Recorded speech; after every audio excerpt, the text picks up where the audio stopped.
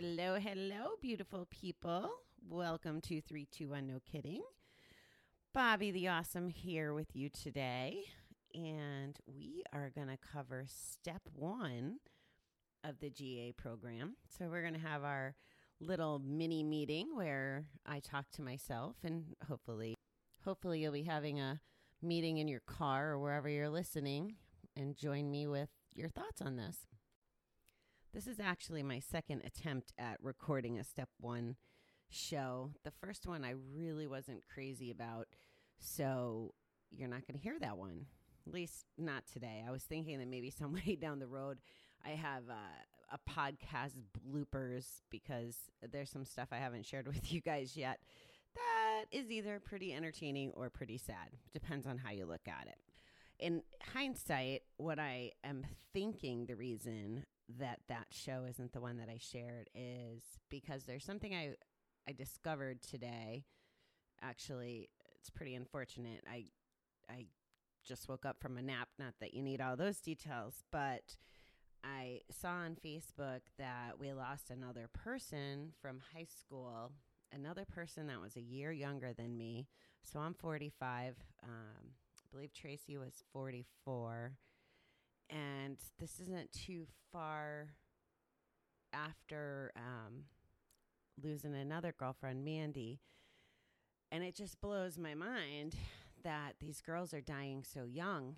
You know, I could imagine being, say, my parents' age and you start losing friends, or even the generation above that. You know, it's kind of the norm. But in our 40s, it's pretty scary. So as we talk about step 1 today, and since it's the beginning, right, if we're trying to decide, am I a compulsive gambler, or am I, I'm going to use an alcoholic as an example in some of the conversation today. But as we're thinking about that and thinking about, can we have a better life, or does recovery give us a better life?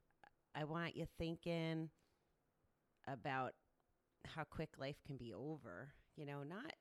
I'm not telling you to come from a place of fear, but I know for me, I don't like to take things for granted.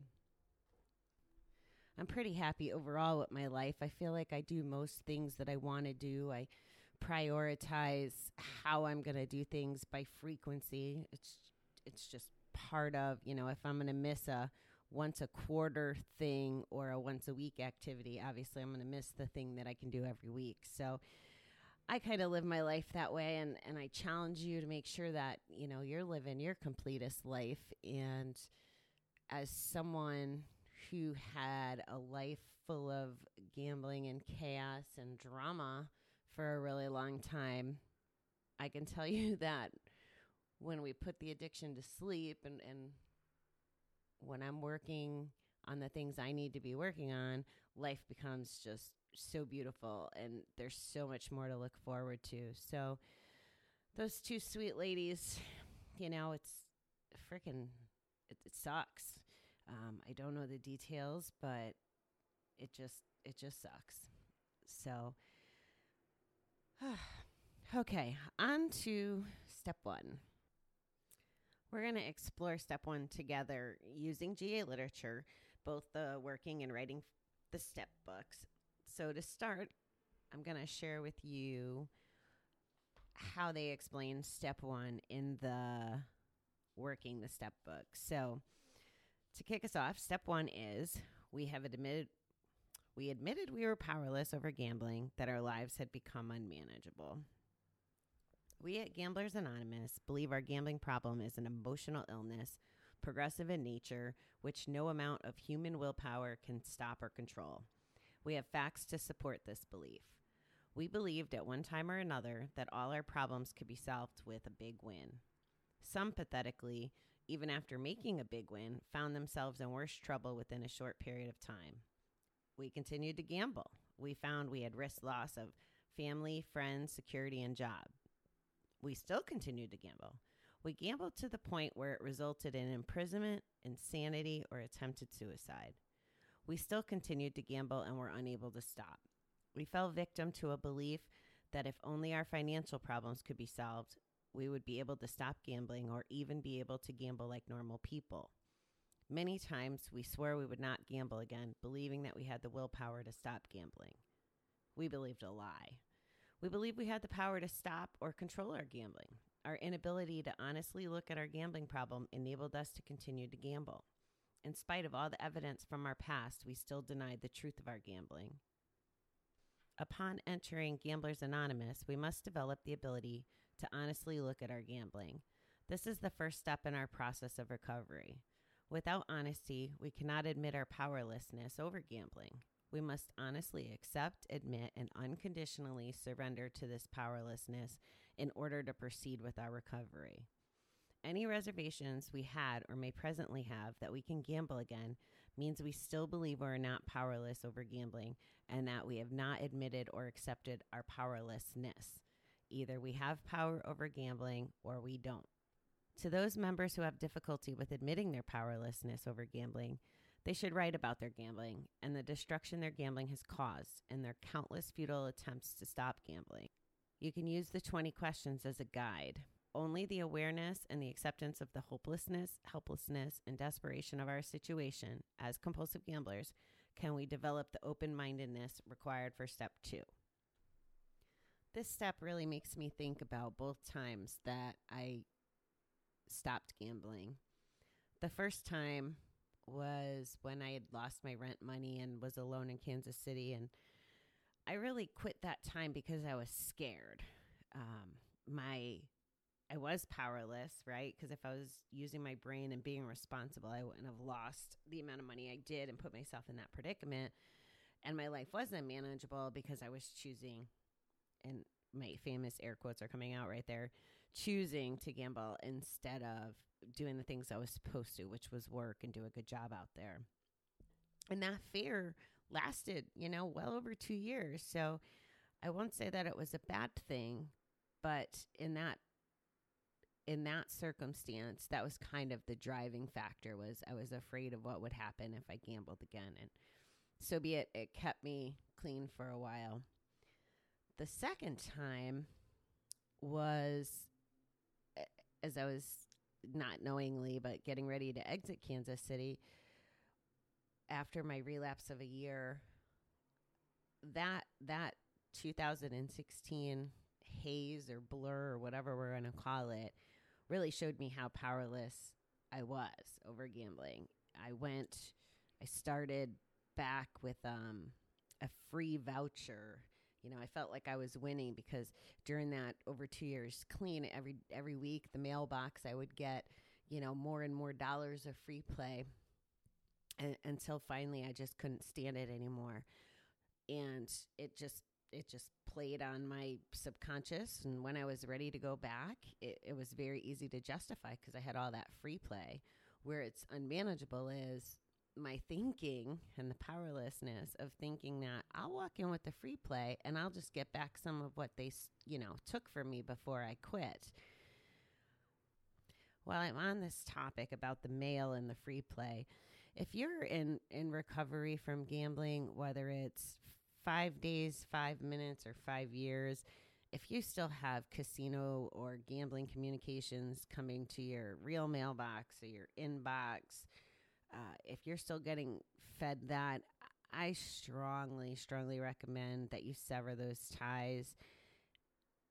Every time, again, Bobby's not a scientist, but my understanding through my learning is every time we get those free play coupons or get those offers, the free this and the free that, that's all leaving like a mark on our brain, and it's staying there until finally it resonates or finds us at a weak enough time that we decide to give in to that. So instead of building up all the avenues for the disease to kind of break in and inspire us to go back, I just strongly suggest, sign yourselves out. The reading I just shared with you really talks about all the circumstances and how we continue to just keep going back, whether, we risk losing our friends and family or our jobs or having the mental capacity that once we win more money, that it'll be solved and that we can gamble normally. I hate to ruin it for anybody who might be a self-defined compulsive gambler. We can't ever gamble again. I believe I told you guys the pickle theory. So once we've crossed over to being a pickle from a cucumber, we'll just never be able to gamble responsibly. I believe that 100%. So it's scary, but it's true. The other thing that kind of called out to me was we gambled to the point that resulted in imprisonment, insanity, or attempted suicide. So as you've heard from a couple of my other guests, that attempted suicide is a real thing. We haven't gotten this far in my interviews. However, there is about a half a dozen people that I know that have either dealt with or are dealing with imprisonment as a result of gambling. And this is just my little circle of life. And that's scary. And I've watched, I was in the courtroom the day that one of them got sentenced, and we didn't know that was going to be, the last time we saw her for a few years. Luckily, she did all the right things and is like a pillar in our community and an amazing example now. And we're currently watching another one that has to go to weekends, to prison on the weekends. And she'll tell us, it's like reliving it every Friday. She knows she has to go back and the guilt and all the stuff that's associated with that. Now, it has its purpose. Don't get me wrong. Hopefully in the end, she'll come out stronger and these reminders will set her up, hopefully, to not ever go back, which may in turn save her life. We don't know how the story plays out, but just sitting on the sidelines and watching her go through this is pretty. The other GA booklet that I'm using as a point of reference today talks about the cycle of unmanageability. So some of the things that we just keep doing over and over and feeling over and over again in our cycle of behaviors. And when we're gambling, it speaks to, chasing the wins and having the emotional highs, and then trying to recoup our losses, feeling the frustration, the emptiness, and then chasing the wins and emotional highs again. So we go through that circle of life. And then aside from gambling, some of the feelings that we go round and round with are, needing to escape, needing that time out, being defensive and manipulative and lying to the people in our lives and to ourselves. Then the justification and the self-pity, poor me. Then we go into isolation, have the denial and no emotions, which then creates no self-esteem, which then we need to escape and take a time out again. So we go in these circles of feelings, and I'm here to tell you that the circles work the other ways too. If we wake up today and we don't place a bet, the good stuff starts happening. Not overnight, but the cycle changes, and the circles then become, I'm not placing a bet. I feel a little better today. And maybe because I'm not betting, I speak to someone that maybe I wouldn't have normally spoke to, which then in turn gives me the self-confidence. And then the self-confidence then perpetuates me not making another bet the next day. And I'm making this up as I go along, just so you know. But to kind of see that the positive breeds the positive and the negative breeds the negative. And it's hard. It's no different than when we're trying to, lose weight and exercise, or eat better. If we do a good job of it, it becomes easier to do a good job. If we're on a good exercise routine, then we might sleep better. If we sleep better, then it's easy to get up early the next day to go exercise again. So we know that there's circles in life that come in all kinds of in all kinds of ways. I imagine as we look at step one, depending on where we are in life, we might have different perspectives. And I want to just share my gambling perspective versus my drinking perspective on step one. And the reason I want to do that is because I think that maybe there's people out there that are having the same questions around their gambling that I'm having around my drinking. So the powerlessness and unmanageability when it came to gambling, it was very, very black and white for me, especially when I was changing my personality at work and my behaviors and financial and just how closed off I was, and knowing that I could never leave the casino, without spending every last dollar, whatever. It was just so black and white that I had a problem, that I was powerless, and it was unmanageable. So that's how I feel about gambling. But you might be out there wondering, well, I don't feel powerless, or I don't think my life is unmanageable.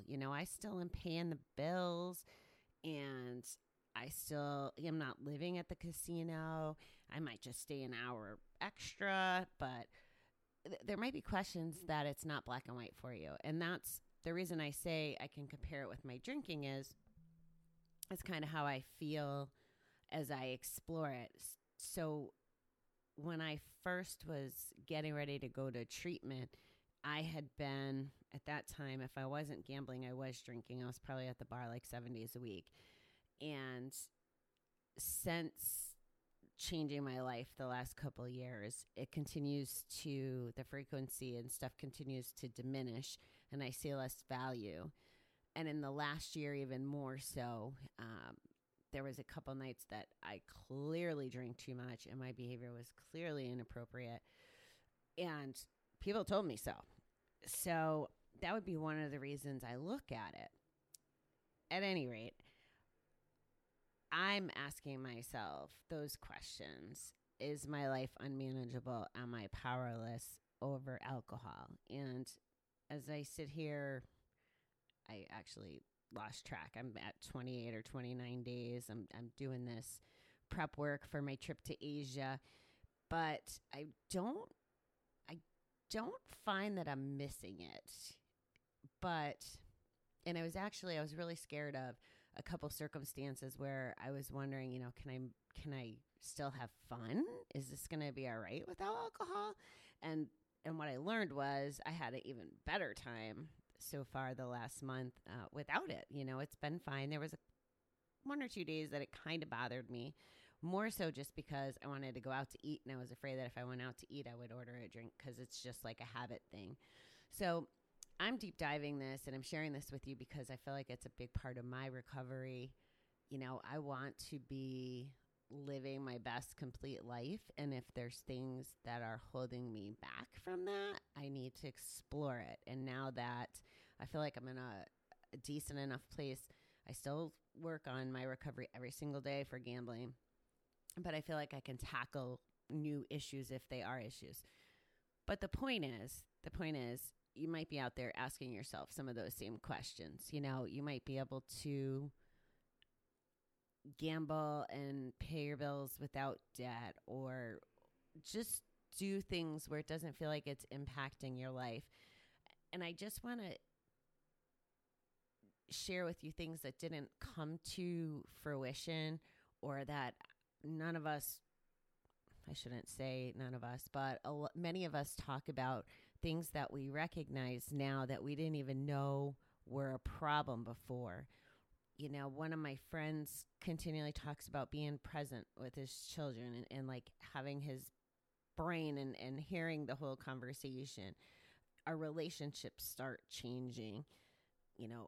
I've been so grateful for the conversations that I have with people now. It's not, a simple hi, how you doing, and boring stuff. I'm having a lot more meaningful dialogue, and I'm learning a lot about people in my life because I'm more open to it now. They might have had the same stuff going on for the last 10 years, but when I was in my own way, why would they tell me? Why would they trust me with their feelings or their secrets or their, their lives?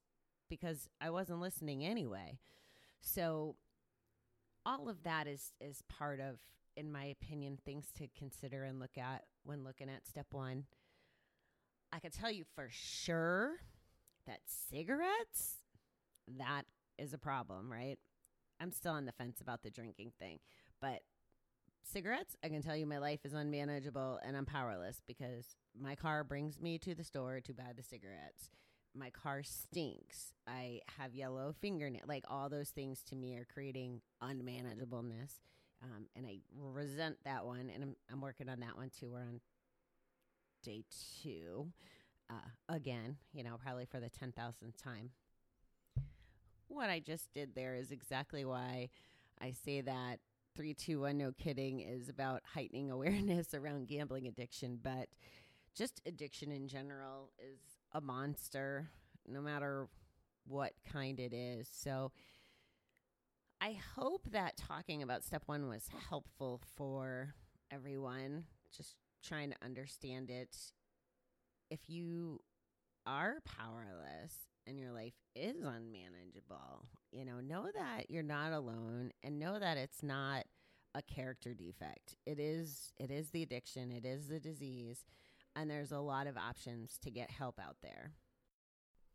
I think one thing that's consistent when we talk about step 1 in just about any meeting I've ever been in is that we equate it to surrender. So surrender is the topic of my 2 positive quotes for today. And because I found 2 that I thought were so good, that's why you're getting a bonus quote. So the first one comes from the words of Ann Taylor. I surrender. It doesn't mean I give up. It just means I trust that all is in divine order, and I let go of my own need to control everything so that I can make space for miracles. Love that. And the other one, I guess, was a Twitter quote. That was the only reference I could find.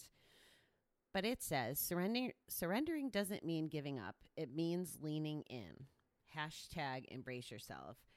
So I totally believe in that. Once you relinquish, once I relinquished thinking I can control gambling and truly surrendered to the fact that it was out of my control in that context and that I was powerless over it and it was making me crazy. Once I surrendered to all those ideas, that's when the healing begins. That's when I got on this path to where I'm at now, happy, more fulfilled, still learning, but overall this sense of peace that I never had when I was gambling. Thank you for taking time out of your day to spend it with me. I appreciate all my beautiful people. And until next time.